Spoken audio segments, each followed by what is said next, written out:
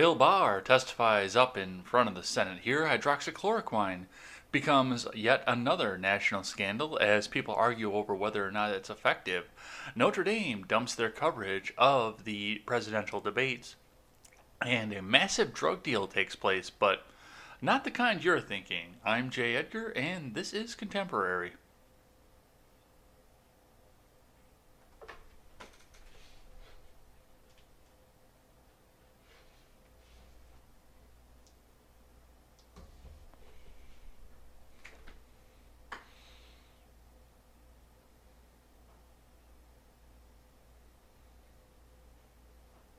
Good morning and welcome to Contemporary. We have so much to get to, so much stupidity yesterday, and I knew it was going to be a packed day by the time I got home from work yesterday. I knew it was going to be an absolutely packed day. And you could see by the tabs at the top there that I'm not lying when I say it is going to be an absolutely packed day. Because, yeah, it's just everywhere up there. But we're going to start getting through this as well as we can. And I fixed the news feed so you actually can see the tabs at the top and everything else that I'm reading as well. So we're going to get into the news, but before we get into the news, make sure you head on over to freedomscoop.com. Freedomscoop.com is going to be your one-stop shop for all of your news and commentary needs. We have got the generational gap. We have got the breakdown with Birkenhoff, the Freckles and Brit show, the R-rated conservative, and much, much, much more. Come on over there and check us out. Looks like Stephen Ignoramus is actually maybe on a little bit of a hiatus right now, but because it's been a couple days since he streamed, and he must be, feeling that itch because he's got to stream again. But we're all over there. Pick up some of our swag, check us out, and help us support some great creators. All right, let's get going down the road here because we got a bunch to get to today. Back up off my prep page. All right, it looks like the Dow had a little bit of problem yesterday, and some of this came on the heels of the new stimulus package, which isn't even on the stack right now, the fact that they revealed that, just because there was so much else going on. So we might talk about that tomorrow yet, the stimulus package that the Senate Republicans threw out. But it looks like that was about the point that it dropped was when they showed that out. But yeah, it's just little bit of a steady day with a little drop. It was a little drop. I mean, we're not even a full percentage point down from the previous close, but still, it was a drop nonetheless. So that's everybody going to start coming in and saying it's not the Obama economy anymore. The Trump economy is kicking back in. But let's see what the investors have to say. From Investors Business Daily to start the day, Dow Jones Futures signal modest gains ahead of Fed rate decision. Boeing reports earnings while AMD surges 11%. Dow Jones Futures, this is from Scott Latonin, by the way. Dow Jones Futures signaled modest gains early Wednesday, along with S&P 500 futures and NASDAQ futures, after Tuesday's stock market sell-off and coronavirus relief debate ahead of the Federal Reserve's interest rate decision. That was a mouthful of a sentence. The current uptrend features four big stock market leaders that are approaching key support levels: Apple, Facebook, Microsoft, Netflix, AMD. Stocks soared 11% on earnings ahead of the stock market open. The tech-heavy NASDAQ sold off 1.3% Tuesday, while the S&P 500 fell 0.65%. The Dow Jones Industrial Average lost 0.8%, or 205 points. In the current uptrend for stock market leaders, near key support levels are Apple, Facebook, Microsoft, and Netflix. Apple stock jumped 0.6% ahead of the open Wednesday after a Counterpoint research said Apple was the fastest growing smartphone maker in China in quarter two. China. After the stock market closed on Tuesday, AMD, Dexcom, and Dow Jones leader Visa reported their earnings result. AMD stock soared 11%. Dexcom stock rallied more than 1%, while Visa stock fell more than 2% in the pre-market session. Dow Jones giant Boeing reported earnings ahead of the open Wednesday. Analysts see a loss of $2.93 per share versus a year ago, core loss of $5.82 a share. Revenue is seen falling 20% year over year to $12.61 billion. Boeing shares gained or were more than 1% higher in pre-market despite missing earnings and sales targets. Early Wednesday, Dow Jones futures rallied 0.2% versus fair value, while S&P 500 futures were up 0.3%. NASDAQ 100 futures gained 0.8% versus fair value. Remember, Overnight action in Dow Jones futures and elsewhere doesn't necessarily translate into actual trading in the next regular stock market session. Late Monday, Senate Republican leader Mitch McConnell released the Republican coronavirus relief plan. The bill would include relief for jobless Americans, another direct payment to individuals of $1,200 or more, Paycheck Protection Program small business low funds. Congress will need to bridge the gap between Republicans and Democrats, but negotiations appear tentative. On Tuesday afternoon, House Speaker Pelosi and Senate Minority Leader Chuck Schumer released a joint statement saying, "The Senate GOP proposal is a bad statement on their values, selling out struggling families at the kitchen table in order to enrich the corporate interests at the boardroom table." It's the same fucking bill that you guys passed earlier on.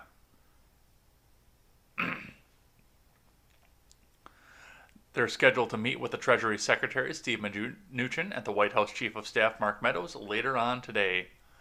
My God, it is the same bill that they're passing again with a little bit less on the unemployment insurance to get people back to work. And we're selling out American families to enrich. That is like the default line for any bill that the GOP puts forward at this point. That's their default line. And most of the time it's just plagiarized from the Democrats.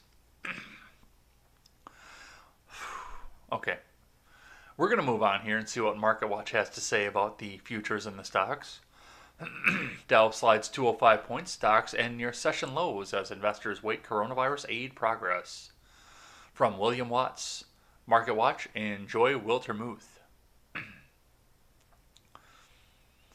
U.S. stocks indices closed lower Tuesday as investors monitor talks between Republicans and Democrats on a second coronavirus aid package and tuned in to a deluge of second quarter corporate results.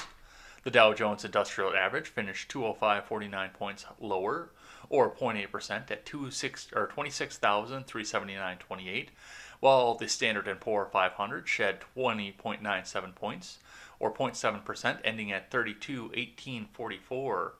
After briefly trading positive, the NASDAQ Composite lost 134.18. Oh, that one took a hit, or 1.3% to close at 10,402.09.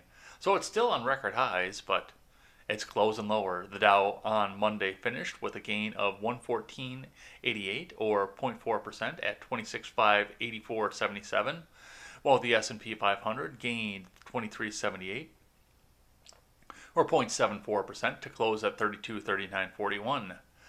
The NASDAQ Composite advanced 173.09 points to end 10,536.27, a 1.7% gain. So it looks like it was almost a complete opposite between how it ended on Monday and how it ended on Tuesday. So we'll see what's happening there. Stocks ended lower Tuesday as investors migrated toward business that may benefit from economic recovery after taking a hit from the global pandemic, but gains were not enough to offset sharp selling in a number of high-profile companies.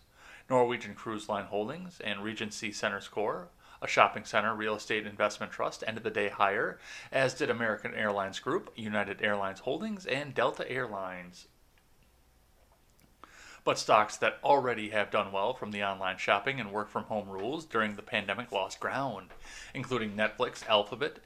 Investors sold shares of Dow Components, 3M, and McDonald's, which reported second quarter earnings that fell short of Wall Street expectations and pulled the Dow lower. Still, the shift reinforced that sentiment finally might start to shift towards value sectors and away from large-cap growth stocks that in recent months have been responsible for powering major equity indices higher. 1 or 2 days is not a trend, but it's welcome news for those who have owned value entities, said Kent Engelke, Chief Economic Strategist at Capital Securities Management, in an interview. And yes, we are still in negotiations on the Senate Republicans' $1 trillion coronavirus package because they're going to propose the same thing, but it's just Republicans want to enrich the evil, greedy corporate billionaires. So, look for more of that. We will probably be talking a lot more about that tomorrow. Unless the news blows up just like it did today. So let's keep going on here. We are going to start with the reason that the hearings were delayed before we actually get into the hearings themselves. So we'll start with Fox News and then I get a back-to-back from the Daily Wire. From Fox News, Nadler involved in a car accident but unhurt, bar hearing delayed, from Gillian Turner and Ron Blitzer. House Judiciary Committee Chairman Gerald Nadler was involved in a car accident Tuesday morning on his way to Washington, but was not injured, a Nadler spokesman said, in turn delaying a highly anticipated hearing with Attorney General Bill Barr. And by hearing, I mean a campaign commercial for Democrats, because that's all that shit was. The accident, which involved Nadler's car and another vehicle, took place while the congressman was on his way to the hearing, Nadler's spokesperson said. Nadler was not driving at the time, the spokesperson noted. While he was not hurt, the accident will delay the start of the planned hearing that Nadler is set to preside over. It was originally scheduled for 10 a.m. Eastern Time, but is expected to be delayed about 45 minutes. Fox News is told Barr is ready to go on offense once the hearing actually begins. And I missed the first couple hours of that, so I didn't see everything off of that. But once I actually tuned in and started seeing it go, yeah, it was a shit show. And God bless Jim Jordan for what he did and every chance that he took to actually try and get Barr to talk and answer the questions. Fox News has told Barr, I read that one already. According to prepared remarks obtained by Fox News on Monday night, Barr plans to use his first ever appearance before the House Judiciary Committee to condemn the grave abuses in the bogus Russiagate scandal, while also defending law enforcement officers in no uncertain terms amid unrest in American cities. The Attorney General's unusually aggressive posture will be matched by similarly full-throated arguments from GOP lawmakers on the panel, including Ranking Member Representative Jim Jordan. Fox News is told GOP lawmakers plan to highlight former Attorney General Eric Holder's remark that he was then-President Barack Obama's wingman, noting their close relationship to preempt accusations that Barr is President Trump's yes man. A strategy document from the GOP side also suggests they will defend the Roger Stone commutation and recent controversial removal of a U.S. attorney.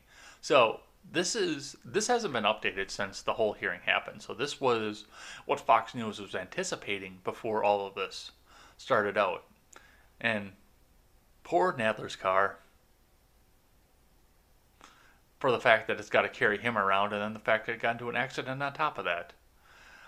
There's got to be some sort of process in place for all that, because I've seen how people drive on the East Coast, and especially as you get further and further north. It didn't seem as bad in Florida, I noticed. But as you go further and further north, it does definitely get just a little bit more cagey and a little bit more compact. So I'm surprised they haven't had to deal with this before. But that's what happened with that. Let's keep going on down the road here. I'm going to save that one for later on. From the Daily Wire, first from Ryan Saavedra. Barr shreds Democrats during hostile questioning. Democrats won't condemn mob violence. Attack on federal courts, from Ryan Saavedra. Attorney General William Barr was repeatedly berated during his hearing in front of the Democrat-controlled House Judiciary Committee on Tuesday, with Democratic members of the committee repeatedly cutting him off and not allowing him to answer questions. The attacks on Barr were so hostile even CNN made a note of it, writing that the Democrats were out for blood. Democrats repeatedly cut off Barr's responses, accused him of being wrong or lying, and made clear that they weren't interested in the explanations he was offering, CNN reported. Barr wasn't allowed extra time at the end of each lawmaker's 5 minutes to respond to questions that witnesses typically receive, forcing Republicans to use their time to let Barr push back in the Democratic accusations. During the hearing, Barr specifically called out the Democrat Party for widely failing to condemn violent extremists attacking federal courthouse in Portland amid a series of riots that have lasted over 60 consecutive days. What makes me concerned for the country is that this is the first time in my memory the leaders of one of the great two political parties, the Democratic Party, are not coming out to condemning mob violence against attack on federal courts, Barr said. Why can't we just say violence against federal courts has to stop? Could we hear something like that? Representative Jamie Raskin sought to use words from progressive religious figures to attack Barr over the administration, using law enforcement to clear out violent rioters from a church across the street from the White House. Are you aware, the director of the church, that the Episcopal Archbishop of Washington and the presiding bishop of the Episcopal Church nationally, along with the Catholic Bishop of the Archdiocese of Washington, all denounced the police assault on the civil rights and civil liberties of the people? Raskin snapped. Did they do that before or after the fire was put out? Barr asked, referencing a fire that was set at the church during the riots that law enforcement said was intentionally set.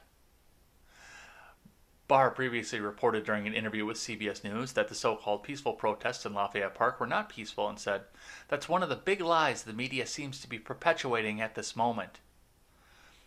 The officers were pummeled with bricks. Crowbars were used to pry up the pavers at the park, and they were hurled at police. There were fires set in not only St. John's Church, but a historical building at Lafayette was burned down, Barr said during an interview. "Here's what the media is missing. This is not an operation to respond to that particular crowd. It was an operation to move the perimeter 1 block." So, yeah, that was part of what we saw up there, and that was one of the few chances that Barr actually had the chance to respond to all of this here. But because we are pressed on time, we're going to keep moving along here and see the other one that I had off the back to the back. And then I've actually got some video to show you guys as well. But we'll see what they have to say. Watch Democrat representative cuts off A.G. Barr when he notes his children are cancer survivors, from Hank Berrien. On Tuesday, Attorney General William Barr was questioned at a congressional hearing by Democrat Representative Lucy McBath of Georgia, who attacked him for supporting President Trump's position against the Affordable Care Act and used her own status as a breast cancer survivor to grandstand to her constituency and her radical left people. I mean, I'm sorry, that's not what it says. To buttress her case.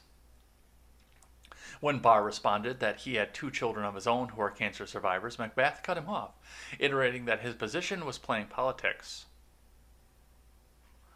Yeah, that was a pretty long query. I'm not going to read the whole thing here. I'm going to skip over that, and that'll be in the Discord for you guys to read at a later date. The Attorney General responded by noting he has 2 children who are cancer survivors. "I have 2 children who are cancer survivors, so I feel very strongly about this issue as a matter of policy," said Barr, "and I believe that the President's made clear that he will ensure—" But before Barr could finish his response, McBath interjected, "Sir, please answer my question. Will you stop playing politics with Americans' health care in the middle of a pandemic?" "I'm not playing politics," said Barr. "I'm a lawyer. I'm not in charge of health care policy." "Will you reverse your course?" said McBath, shouting over him. "Will you reverse your course and make sure that millions of Americans like me that depend on health care and treatment to stay alive?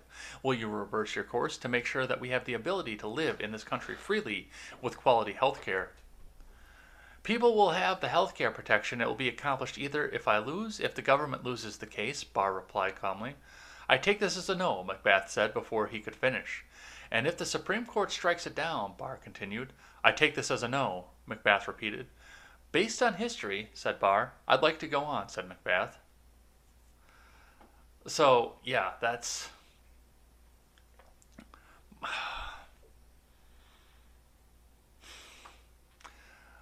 And I am the first person to say the government needs to get out of healthcare, because they absolutely do.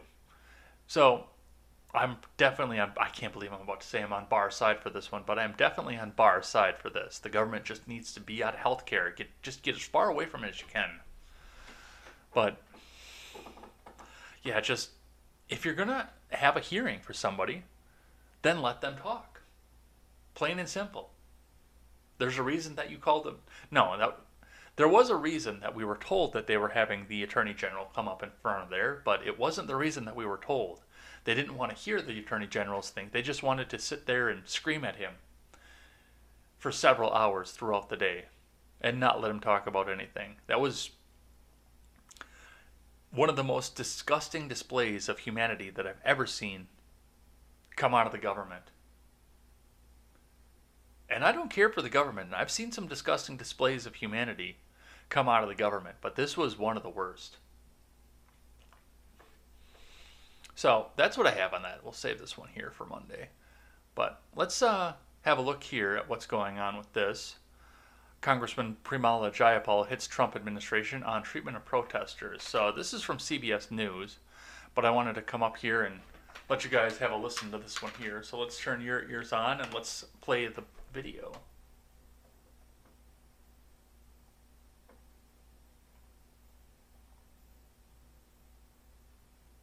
On June 1st, there were protests against the murder of George Floyd and police brutality in Lafayette Park. Let us not be distracted by you or my GOP colleagues as to what these powerful and massive protests were actually about. They were about the persistent killing of black bodies by law enforcement, and finally, an awakening in America of the conscience of our country. And yet, your response, Mr. Barr, was to direct federal officers to close in on the protesters and to use shields offensively as weapons, tear gas, pepper balls, irritants, explosive devices, batons, and horses to clear the area just so the president could get a photo op. So I do want to ask you, do you think that do you think the response at Lafayette Square to tear gas, pepper spray, and beat protesters and injure American citizens who were just simply exercising their First Amendment rights was appropriate?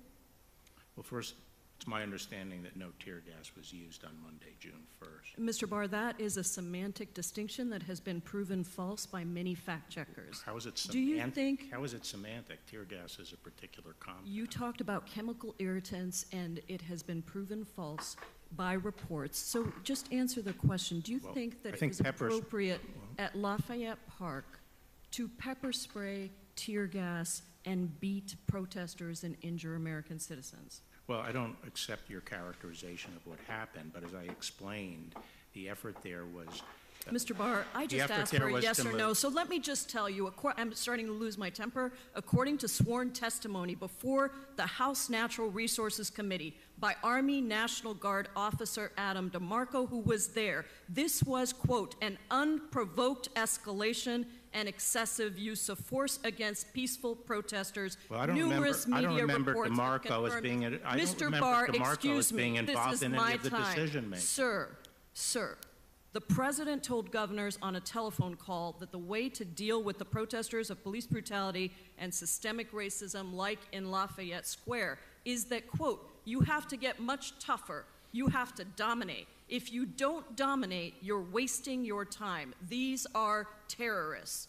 And he also talked about you on that call, sir. Here's what he said. He said, the Attorney General is here, Bill Barr, and we will activate Bill Barr and activate him strongly. Do you remember that call, Mr. Barr? Yes, I do, but he wasn't talking about protesters. He was talking Mr. about Barr, rioters. apparently the president believes that you can be activated to implement the president's agenda and dominate American people exercising First Amendment rights if they're protesting against him. But let's look at how you respond when the protesters are supporters of the president. On two separate occasions, after President Trump tweeted, "Liberate Michigan," to subvert stay-home orders to protect the public health of people in Michigan, protesters swarmed the Michigan Capitol carrying guns, some with swastikas, Confederate flags, and one even with a dark-haired doll with a noose around its neck. Are you aware that these protesters called for the governor to be lynched, shot, and beheaded? No.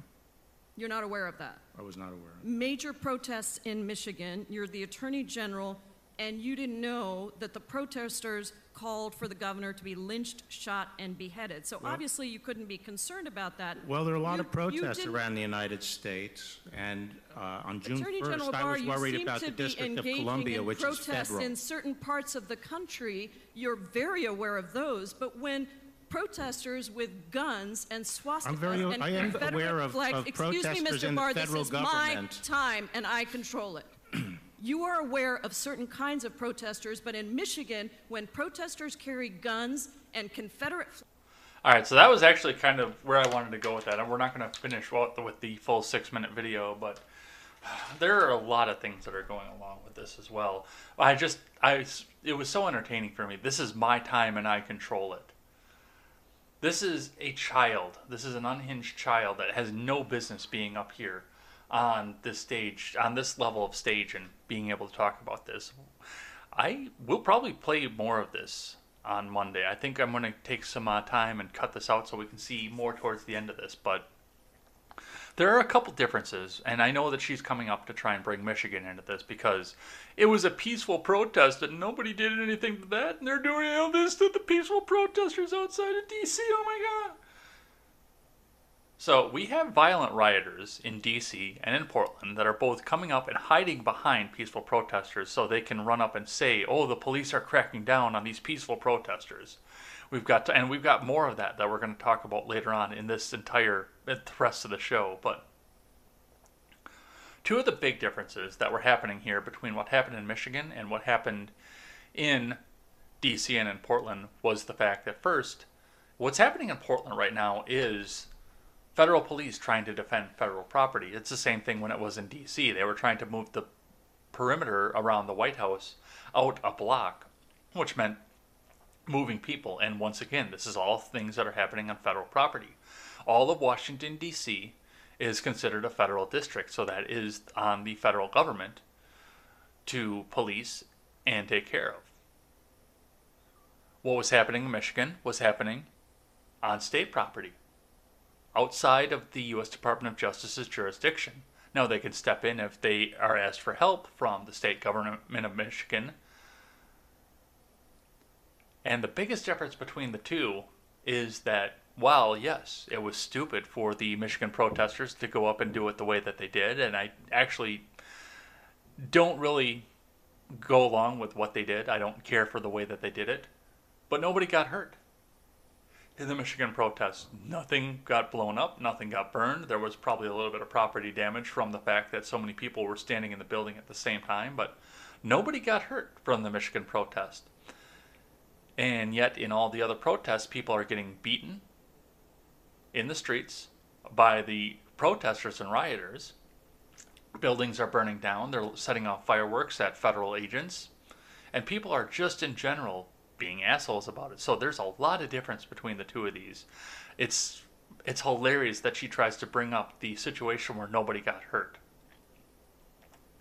And I do believe, and I would have to go back and double check and verify, but the swastika sign, and I think the lynching demonstration as well in the Michigan case, were both plants. They were both determined to be plants of people from outside that were trying to discredit the organization and protest. I cannot confirm that, but the last I knew, both of those instances were, the Confederate flag wasn't, but both of the other instances were plants from outside left-wing groups that were trying to discredit. But yeah, that's what we're seeing out of this here. There's just major difference between all the rest of this.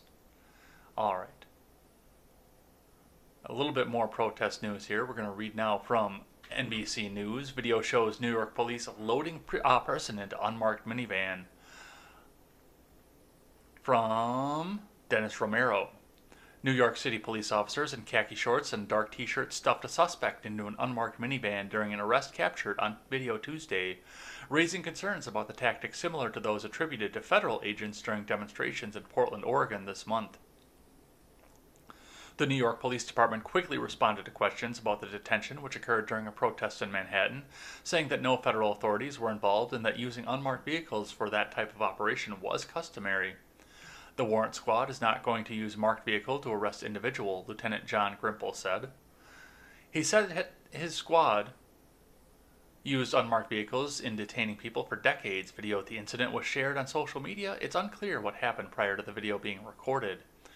Uniformed NYPD officers on bicycles could also be seen in the video assisting the arresting officers with crowd control.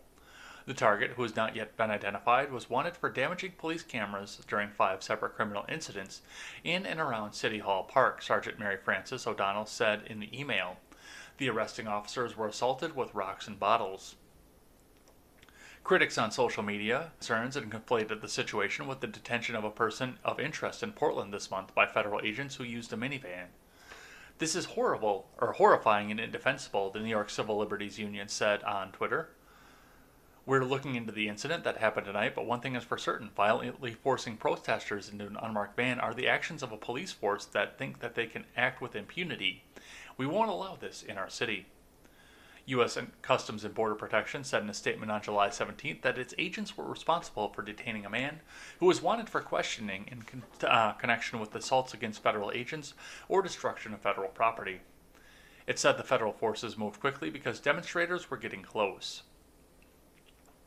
So, yeah, no, the New York City Police Department is doing the same thing at this point, and all of Twitter is going nuts about it. I saw this right away this morning, and I mean, if that's what they need to do to go out and try and keep the peace, that's between them and their citizens. As we saw in Portland, we are only seeing people being questioned and detained for attacking federal property. And they're just being released right away, too. As long as there's nothing else, they get the question in and turn these guys out right away. I know Jen the Libertarian is pretty pissed about what was happening over in Portland on the federal government side, but she hates the federal government, so that's to be expected.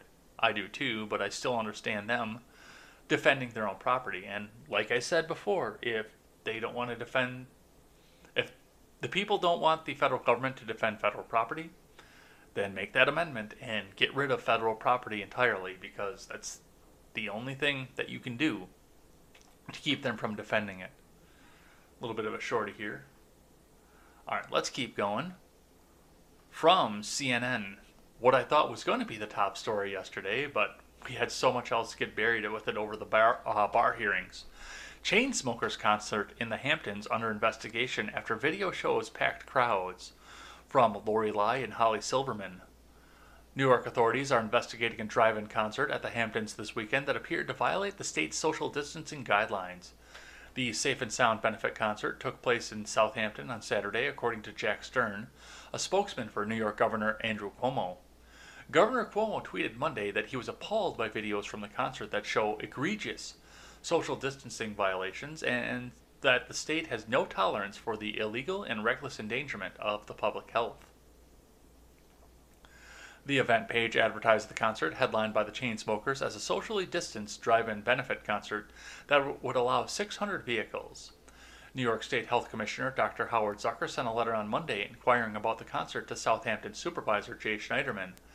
The commissioner noted that New York is still in a declared state of emergency due to the COVID-19 pandemic, and that several executive orders and health regulations requiring social distancing have been issued since March. All non-essential gatherings of more than 50 people are currently banned in the state, with a maximum fine of $1,000 for violating social distancing protocol.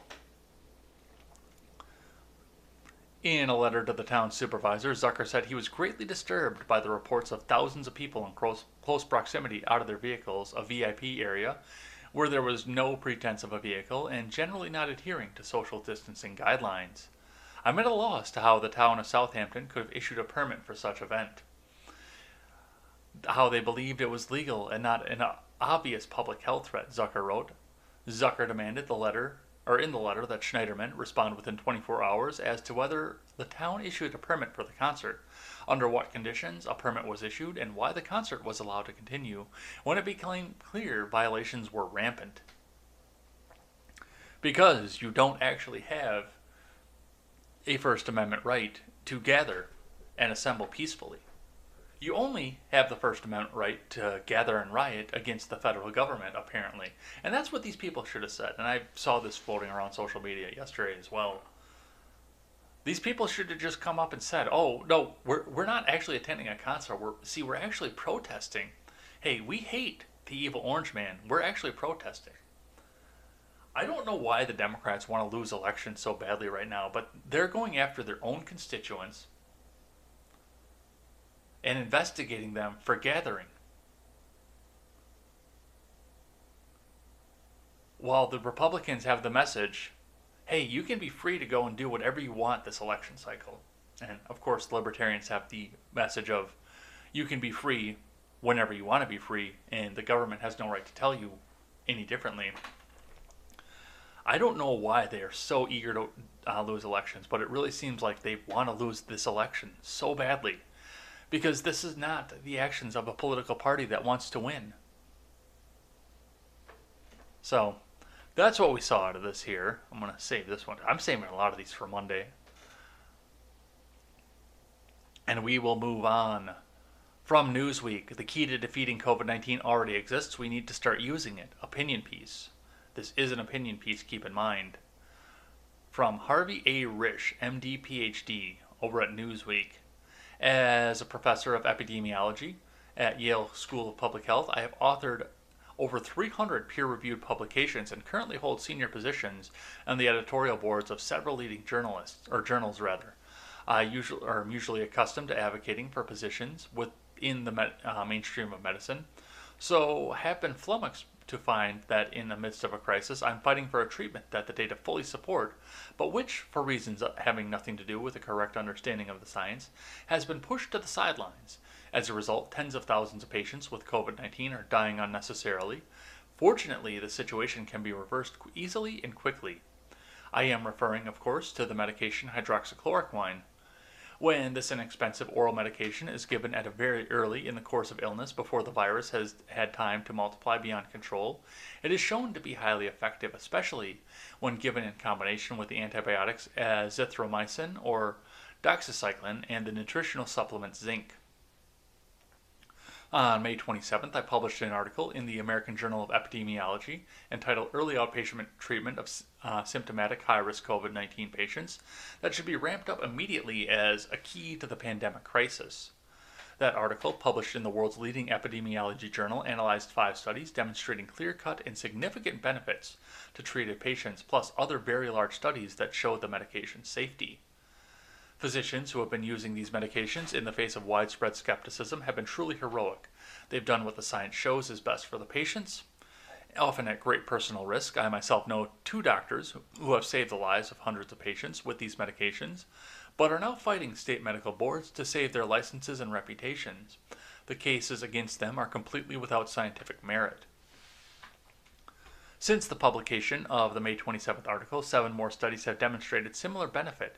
In a lengthy follow-up letter I also published by AGE, I discuss the 7 studies and renew my call for the immediate early use of hydroxychloroquine in high-risk patients.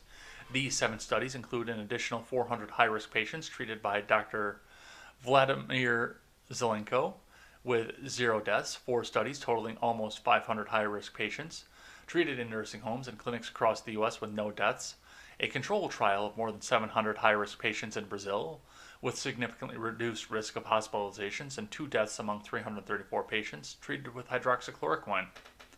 So there are studies out here that show that this is effective, but it's politicized, and I do believe that there is a political bent to letting these people die, essentially. We have the hydroxychloroquine out there. We have studies, peer-reviewed studies, that actually support its use. And furthermore, no government should be able to tell you what it is that you can and cannot put in your body. Schedule 1 is bullshit. And so is the FDA at this point, because they're just being used as a political arm. But everybody's just waiting for that vaccine and the cure. We can't open up the economy until we have the vaccine and the cure. The vaccine and the cure, the vaccine and the cure. Make sure you get your vaccine and your cure. So, that's what we're seeing off of this here. We're going to keep moving on here. The FDA actually weighs in on this. Coronavirus COVID-19 update. FDA revokes emergency use authorization for chloroquine and hydroxychloroquine for immediate release. Today, the U.S. Food and Drug Administration revoked the emergency use authorization that allowed for chloroquine phosphate and hydroxychloroquine sulfate donated to the Strategic National Stockpile to be used to treat certain hospitalized patients with COVID-19 when a clinical trial was unavailable or participation in a clinical trial was not feasible. The agency determined the legal criteria for issuing an EUA are no longer met based on its ongoing analysis of the EUA and emerging scientific data. The FDA determined that chloroquine and hydroxychloroquine are unlikely to be effective in treating COVID-19 for authorized uses in the EUA.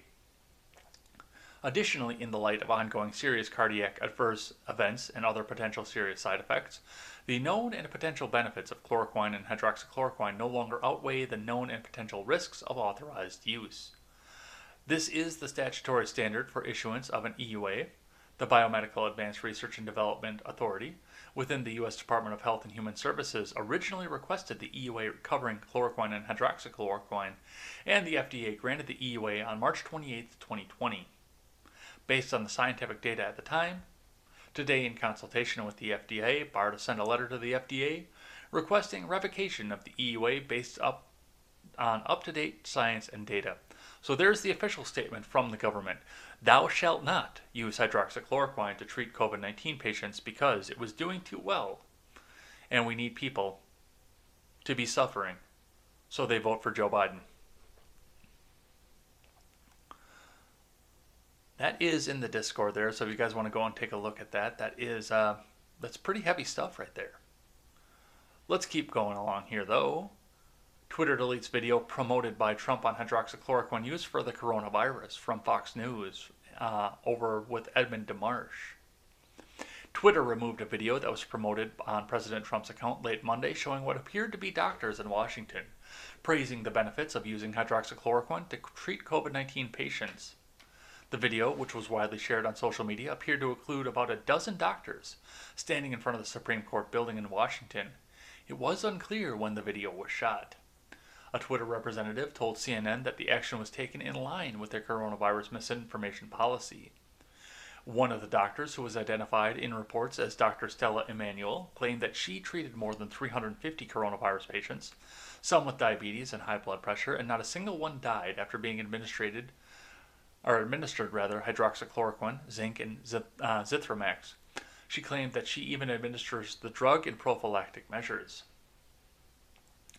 The New York Times pointed to a recent studies that have questioned the effectiveness of the treatment, called the video the most recent example of misinformation that has spread concerning the virus. Breitbart reported that a group called America's Frontline Doctors held a press conference that was organized and sponsored by Tea Party patriots. This event included the doctors and an appearance by Representative Ralph Norman of South Carolina, the report said. The video makes spectacular claims about the treatment that essentially calls it all but a cure.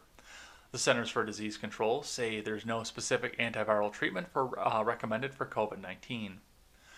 The Breitbart report states the video was later removed by social media platforms. Twitter did not immediately respond to an inquiry from Fox News, and a spokesman from Facebook told Breitbart that the video was removed because it shared false information about cures and treatments from COVID-19. So yeah, they're cracking down on information in a hurry.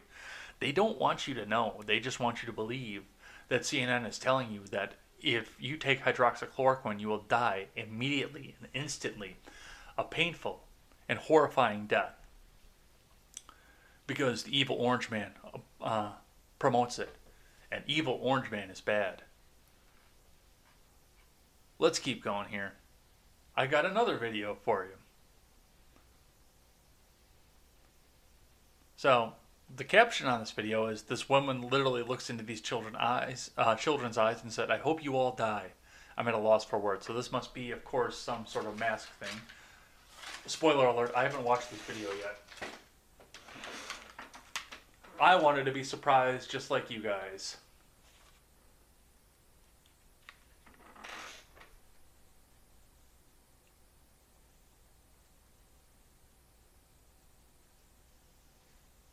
I need to turn the audio on for you. You're not supposed to wear them. That's not true. Yes, it is. Yes, it is. Even the school requires children under the age of 10 not to wear them. So why would I make them wear them? Why? It's being ridiculous. Don't do it. You're so ridiculous. All die. You take care of yourself. Bye. All die. You're going to kill me. That's such a great thing to say to someone. But I'm wearing a mask. Yeah, good for you. Bye. They're not supposed to wear them. That's not. Let's just bump forward on this for a second here, because it does appear that this woman here that is out here saying, "I hope you all die," is the only person in the store wearing the mask. See? No mask there.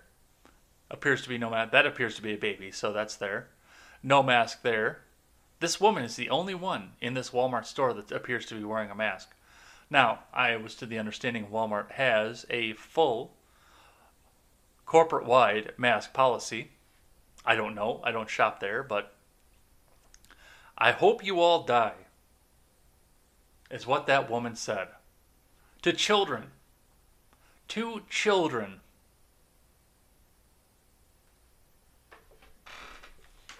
I have no faith in humanity anymore. All right, let's keep going. Turn your audio off. Get the live chat up. All right, from the Star Tribune.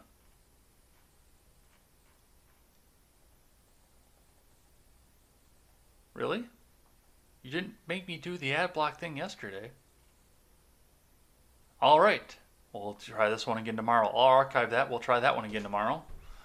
All right, from the Daily Wire then instead. AOC, Doesn't make sense that agencies that protect the U.S. are part of the Department of Homeland Security. Yes, you read that right. Agencies that protect the U.S. are part of the Department of Homeland Security. From the Daily Wire News. Representative Alexandria Ocasio-Cortez stated during an Instagram Live video on Tuesday that it doesn't make sense that federal agencies are charged with protecting the American homeland that would be structured under the Department of Homeland Security. And, by the way, ICE as an agency, as a structure, should not exist, Ocasio-Cortez said. DHS is, as an agency, the way it is currently organized. Someone tell me why that makes sense. Why FEMA and CBP and ICE and the Coast Guard should all be part of the same agency. It doesn't make sense, and in fact, it's incredibly dangerous when it's structured that way. And so what's happening is that billions and billions of dollars have gone to ICE and CBP, and as we're talking about police uprisings in this country, I think it's really important that people understand, do you know what is now the largest law enforcement organization in the United States of America? Ocasio-Cortez continued. It's CBP, it's Customs and Border Control. It's the largest law enforcement agency in the country. CBP does not stand for Customs and Border Patrol, it stands for Customs and Border Protection. The Border Patrol is a part of the Customs and Border Protection. The four agencies that Ocasio-Cortez claims should not be organized together, FEMA, CBP, ICE, and the U.S. Coast Guard, all provide critical support for the American homeland. FEMA responds to major disasters, CBP protects the U.S. borders and screens those entering the country, ICE removes people who are here illegally in the U.S., and the Coast Guard protects America's shores. During her live stream, Ocasio-Cortez also lamented that illegal aliens have not received extended unemployment because they're illegally in the U.S. No shit, Sherlock.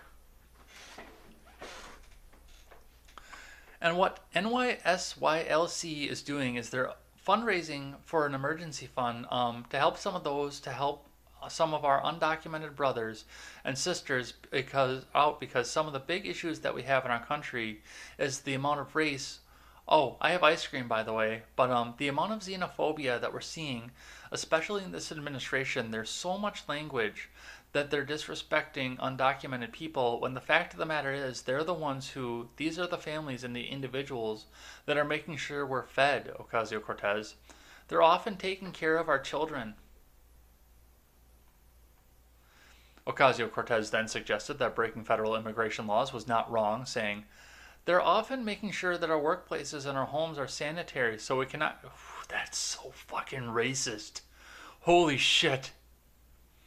So we cannot go on with kind of these xenophobic narratives that undocumented people are somehow wrong or just bad human beings, when the fact of the matter is the scaffolding of American life is so much the scaffolding of American life is built upon the labor of the undocumented people. Wow! Holy shit, that's racist. Oh my god, that's racist. That is like David Duke level racist. The only people that'll clean toilets are Mexican immigrants. Holy shit. Wow. Wow. I can't believe that just happened. Wow.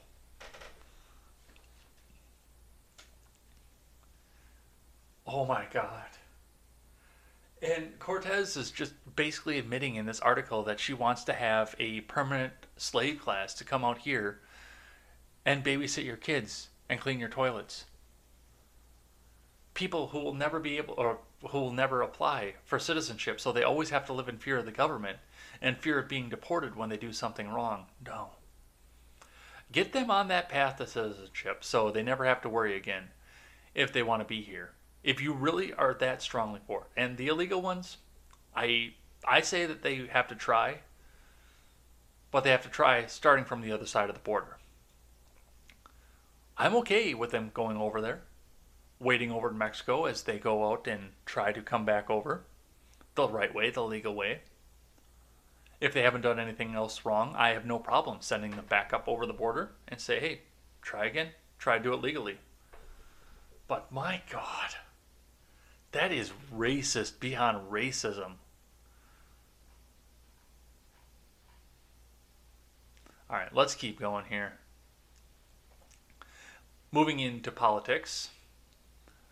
Notre Dame withdraws from hosting first Trump-Biden debate from Paul Steinhauser over the New York Post.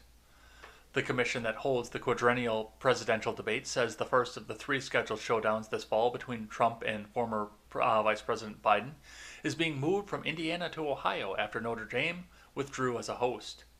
The Commission on Presidential Debates announced Monday that the September 29th debate will now be co-hosted by Case Western Reserve University and Cleveland Clinic and held at the Health Education Campus in Cleveland, Ohio.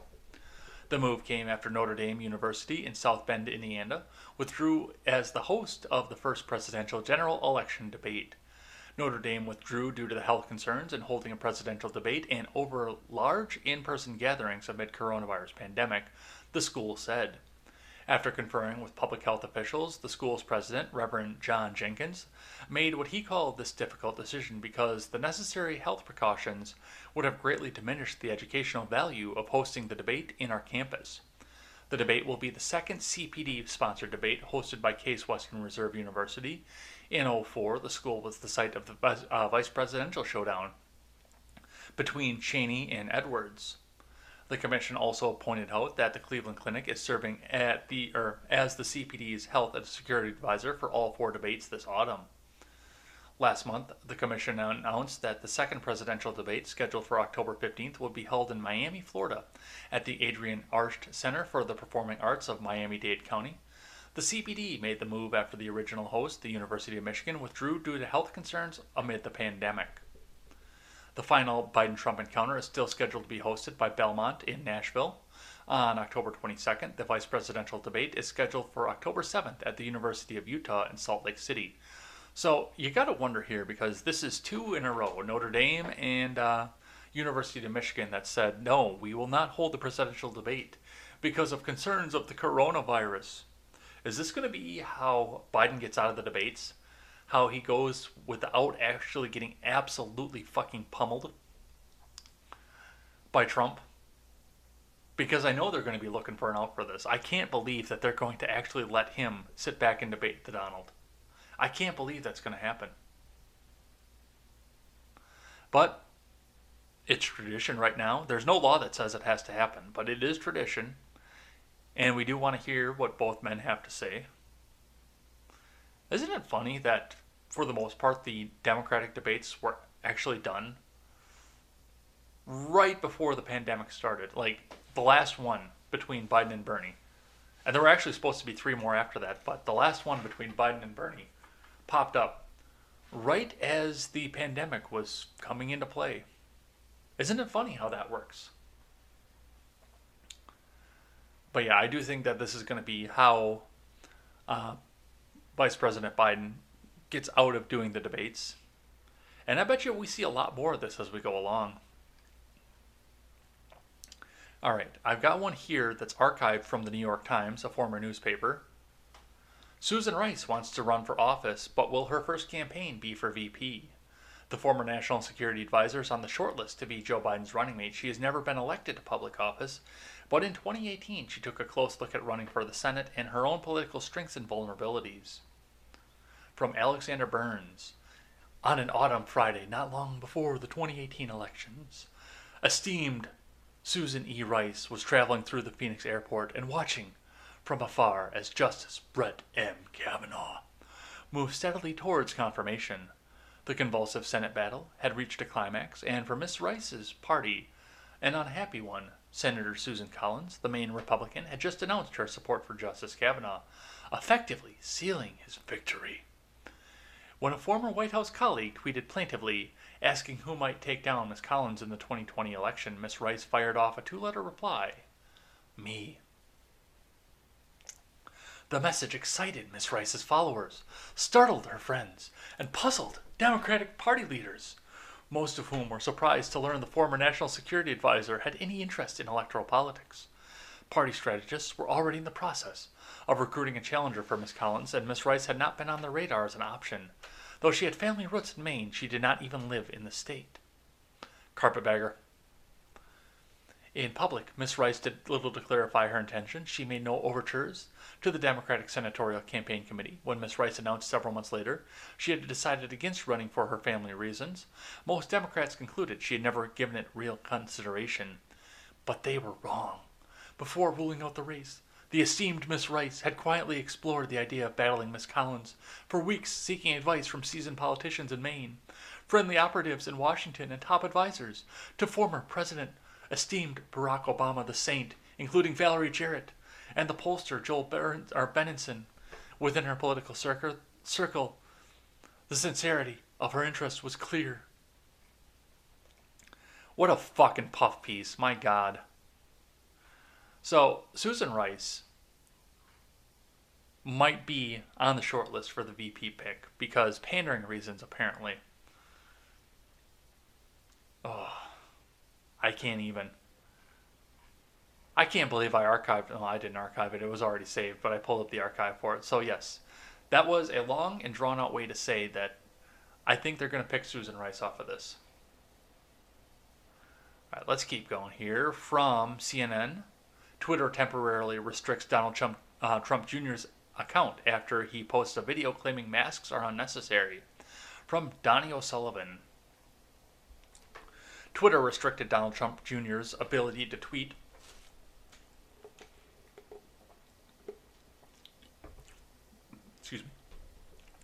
after he posted a video featuring a doctor making false claims about the coronavirus cures and stating that people don't need masks to prevent the virus from spreading. A Twitter spokesperson said on Tuesday, some of the account's functionality, including the ability to tweet, will be limited for 12 hours, the spokesperson said. The video, which was published by right-wing media outlet Breitbart News and went viral online on Monday, featured a group of doctors making false and dubious claims related to coronavirus, including that masks are unnecessary. Well, Donnie O'Sullivan, you're a journalist and you don't get to make that determination. Twitter, Facebook, and YouTube removed the video after it started to go viral, after people started to see the truth, perhaps. President Trump also retweeted multiple versions of the video on Twitter, but he did not upload a version of the video to the site. His son did, which is why Twitter only took action against Trump Jr.'s account, the company spokesperson said. Andy Sarabin, Trump Jr.'s spokesperson, had tweeted earlier that Twitter had suspended the president's son's account. Twitter said in a statement that the account had not been permanently suspended. Twitter has asked the president's son to delete the tweet with the video. The company has also removed it from public view. So, yeah, this is an information mindfuck. They are going to come out here and tell you what it is that you are allowed to believe. Yeah, I like what Dab over there said, since when is Twitter a doctor? They're not, and neither is the journalist that wrote this. But, of course, they both had to get their editorial process in there and say, oh, well, this was wrong because we said it was wrong. And anybody who says that we're wrong needs to get suspended from the platform. Quick hitter there. Let's keep going down the road. From WROC 8 News out of Rochester, Kodak lands $765 million federal loan to develop prescription drug ingredients, aims to add 300 jobs in Rochester. Bringing those jobs home, folks. After the supply chain was interrupted, that's a good thing. Let's see what they have to say here. A big development for the former film powerhouse in Rochester. Eastman Kodak Company officials, along with Washington, D.C. leaders, announced an agreement for a $765 million federal loan to support the launch of Kodak Pharmaceuticals, a new arm of the company that poses to transform the business into an industrial leader in prescription drug manufacturing. This is going to be one of the greatest second acts of American industrial history, said Dr. Navarro, assistant to the president and director of the Office of Trade and Manufacturing Policy at the White House. This project is the first to use new authority delegated by President Donald Trump's recent executive order that enabled the United States International Development Finance Corporation and the United States Department of Defense to collaborate on domestic response efforts to COVID-19 under the Defense Production Act. Today, we are bringing together the significant resources and expertise of the private sector and the U.S. government, said DFC CEO Adam Boehler. We're pleased to support Kodak in this bold new venture. Our collaboration with this iconic American company will promote health and safety at home and around the world. Officials say this move will add 360 direct jobs for the company, plus an additional 1,200 indirectly, including some 300 here in Rochester, where the company was founded by George Eastman in the late 1880s. Kodak is proud to be part of the strengthening of America's self-sufficiency in producing the key pharmaceutical ingredients. We need to keep our citizens safe, the Kodak Executive Chairman said Kodak Executive Chairman Jim Continenza. By leveraging our vast infrastructure, deep expertise in chemicals manufacturing, and heritage of innovation and quality, Kodak will play a critical role in the return of the reliable American pharmaceutical supply chain. So it appears that this is going to be they're going to be producing hydroxychloroquine specifically at first, but once these people are up and trained in how to make other pharmaceuticals, these are jobs that are going to continue. We saw the supply chain interrupted. That's something that most people have forgotten by this point, but China said no more ventilators, no more masks. That's why Ford, GM, and Chrysler all jumped up and said, we're going to start making these things.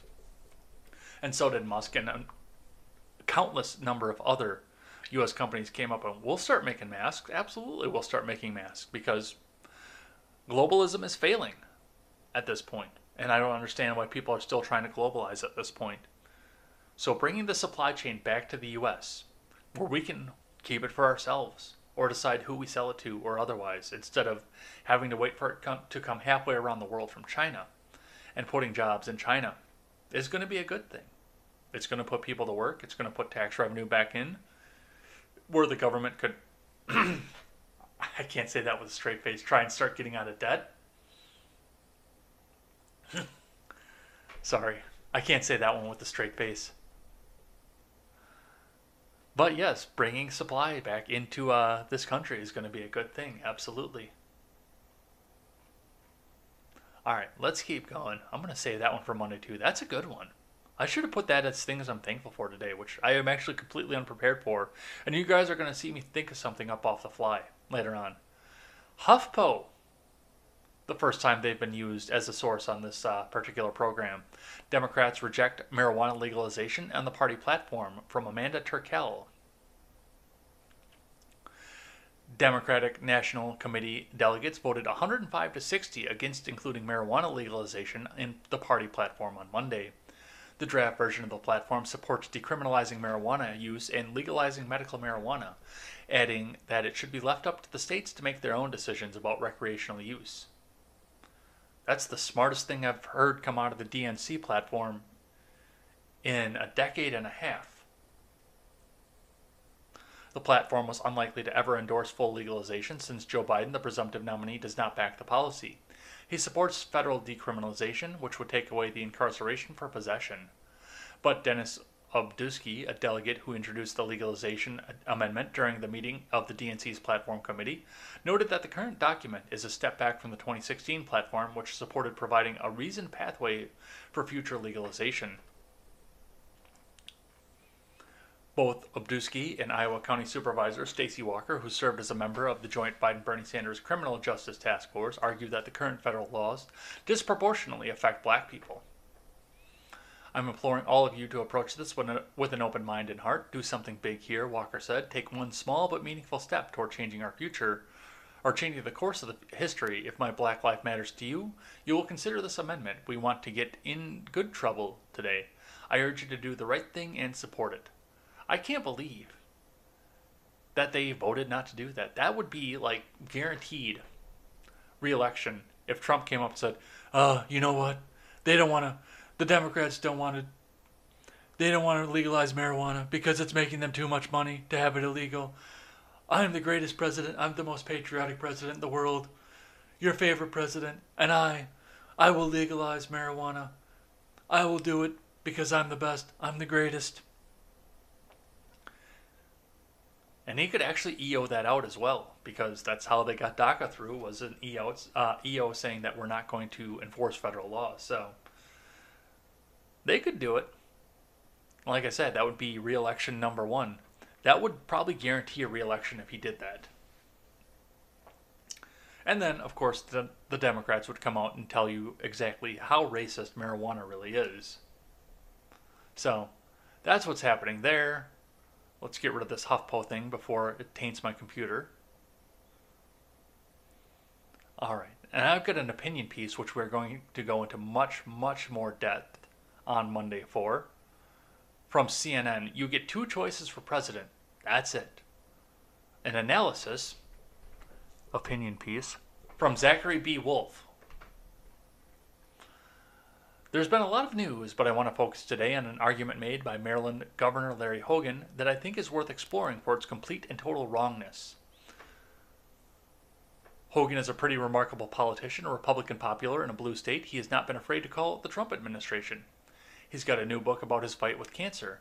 And in it, he describes Trump administration cabinet members, he doesn't say which one, suggesting he should run against President Trump this year. He considered it, but didn't ultimately. But what I want to address here is how Hogan is treating the questions of whether he'll support Trump this fall. He's done variations of this in a few interviews, including with CNN's Jake Tapper on Sunday. The idea is true. A lot of Democrats who supported other people in their primaries probably aren't too excited about Joe Biden, and a lot of Americans are probably concerned that Democrats are moving too far left, even as they're frightened by Trump.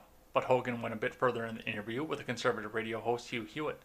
I mean, there are other choices. I didn't make the choice between Hillary and Donald Trump the first time. I did a write-in for my dad, who I had a lot of respect for and who we could probably touch on with your Nixon background there. But, it's not black or white decision.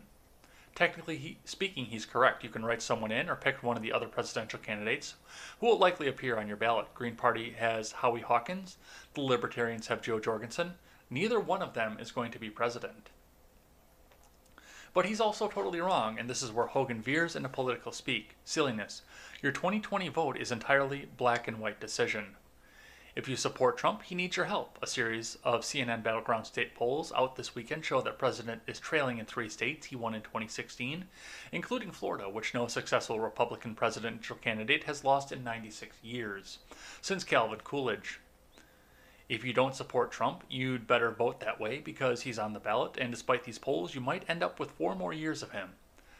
That's about as binary a decision as it's possible to have. Barring unforeseen calamity, either Donald Trump or Joe Biden will take the oath of office on January 20th at noon. It will not be Larry Hogan's father, who died in 1975. The subtext of Hogan, a Republican not vocally supporting Trump, is that he opposes Trump but doesn't want to turn off all Republicans who do. Hogan has this luxury since he's the governor of a state that will almost certainly cast its electoral votes for Biden, and he'll be reminding everyone of that if he runs for president in 2024. But the effect of Hogan's words is the idea that it doesn't matter which candidate wins and that another group option is worth considering. It's time for other options. The electoral system that's grown up around us was during primary season. There are plenty of people arguing the U.S. electoral system needs to change. Those aren't going to happen before November 3rd. It is a fact of American life that the 2 parties have held a death grip on the White House since the Civil War, and they'll keep it unless the entire system is changed. The parties have beaten back populists, progressives, socialists, Dixiecrats, and independents. They've humbled Teddy Roosevelt, Eugene Debs, Strom Thurmond, George Wallace, and Ross Perot. Would-be moderate independent Howard Schultz's campaign never even formally launched this year. The last non-major party electoral votes were a very long time ago. Despite offering frustrating options, the major parties have only got more dominant. But a Republican or a Democrat has gotten any electoral votes at all in more than 50 years, or nobody but a Republican or a Democrat has gotten any electoral votes at all in more than 50 years, since Wallace promising to keep segregation won 5 southern states in 1968. So, let me point this out to you, Zachary B. Wolf. Nobody has earned my vote this year. Nobody that's running thus far has earned my vote. And I'm leaving the top of the ticket blank. You are not entitled to my vote. Donald Trump is not entitled to my vote. And Joe Biden is not entitled to my vote. Nobody is entitled to my vote, and nobody's entitled to your vote. If you want to write in Andrew Yang for whatever fucking reason you want, if you're bad at math and you want to write in Andrew Yang, that's your business. You vote for whoever you want to. If you want to write in Bernie, that's your business. Do it up. If you want to vote for Jorgensen, absolutely, do it up. Nobody's entitled to your vote. I am not going to vote against a person. I stopped doing that this past election. I will vote for whoever earns my vote. And nobody's done so far. So, that's what they had to say on that. Let's keep going here. This was brought to my attention from Midget B over in the Discord. Something that we actually need to be focusing on because there's a lot of money that's tied up into this as well. China warns of new floods as the Three Gorges Dam is under pressure. From Shanghai, Chinese authorities cautioned on Sunday of water-topping warning levels on the Yangtze River as a third wave of floodwater is expected at Three Gorges Dam over the next 3 days. The country is already facing one of its worst floods since 1998, with water breaching record levels at key waterways and lakes. The inflow of the Three Gorges Dam on the upstream Yangtze River may reach a 60,000 cubic meters per second on Tuesday, the Ministry of Water Resources said in a statement. Water at the Yangtze River midstream will rise again and exceed its limit by 0.2 meters. The ministry also warned of a huge flood, both east and west of the city of Yishang in Hubei province, where the dam is located. The estimated inflow tracked the 61,000 cubic meters per second recorded on July 20th, which raised the dam's water level to a record high of 164.2 meters. Completed in 2006, the Three Gorge Dam began receiving floodwater on July 2nd at 53,000 cubic meters per second, raising the water level to 149 meters. The maximum level is 175 meters. Floods have already displaced 46 million people in 27 of the country's 31 provinces since heavy rainfalls began in June, leaving 141 people dead or missing, with economic losses of 116 billion won, about 17 billion US dollars, according to the Ministry of Emergency Management. Videos posted on Sunday by residents of the city of Enshi in Hubei showed main roads inundated with raging currents that swept away vehicles and properties. This followed earlier floods and landslides on July 17th. The central government urged greater efforts to mitigate floods. Efforts should be made to increase flood discharge on the Huai River, reduce the water level at Hongzhi Lake, and prepare for heavy rain, said Yi Jinping, Minister of Water Resources, on Sunday. Nomura, in a research note on Monday, projected a 0.2 percentage point drop of third quarter economic growth and a higher inflation rate in July and August. So, if this dam busts, this is going to have a massive effect on the Chinese economy, which is in turn going to have a massive effect on us, and nobody's talking about this. I'm actually kind of glad that Mitch B brought this up here so we could actually pay attention to this here, and we will be continuing to pay attention to this because, for the most part, the American people are not going to get the chance to prepare. They're not going to be able to sell off their Chinese stocks before their market crashes or collapses, or at least goes into a recession. And they're going to wind up getting screwed right before an election because, yeah, this could, if this busts, it's going to happen right before the election. This could be the October surprise. I still think it's going to be Ginsburg, but this could be the October surprise as well. So we're going to pay attention to this and keep watching it to see if anything happens out of this. Thank you, Midget B, for letting us know that that happened. And the last one that we have here from CBS News, gold prices hit an all-time high, and it's a bit of a mystery why. Really, it's a mystery why gold prices are up right now. Nobody knows. Nobody in the chat. Do you guys know why gold is up right now? Nobody knows. Nobody out there that's watching this later that's going to put something in the comments. Nobody knows why gold is up right now. Well, let's see what Stephen Gandel has to say. The price of gold surged to an all-time high on Monday. Some experts pointed to the worsening of the U.S.-China trade and political tensions. Others cited growing investor concerns that an economic recovery from the coronavirus pandemic might be weakening in the U.S. and elsewhere. But the jump in gold prices is highly unusual because stock prices have also surged recently after dropping in early March as coronavirus began to spread in the U.S. Gold is usually seen as a safe haven when stocks are falling or when inflation is rising. Neither of those two things are happening right now. Bullshit! Inflation isn't rising. Fuck you. It is. We just printed off $2 trillion for a coronavirus relief package, and you're going to tell me that inflation is not rising. Fuck you. Nonetheless, gold spiked $40.60 to a record $1,938.10 per ounce, in a sign that nervous investors were looking for safe havens to park their money. When adjusted for inflation, gold prices were actually higher in September 2011. Prices peaked back then before later losing a third of their value by December 2013. To hit an inflation-adjusted high, gold would have to rise another 10% or $200 to $21.35. Stock markets around the world have regained most of this year's losses, but forecasters warned that the stock rebound might have been too big too early as virus case numbers rise in the U.S. and some other economies, and the jump in gold prices seem to suggest that some investors agree with those negative forecasts and are seeking ports in the storm to park their money. All right, I'm going to let you guys in on a little bit of a secret right now. The last time we had Joe Biden in the White House, or in the Naval Observatory, but in the executive branch, we had an economic recovery,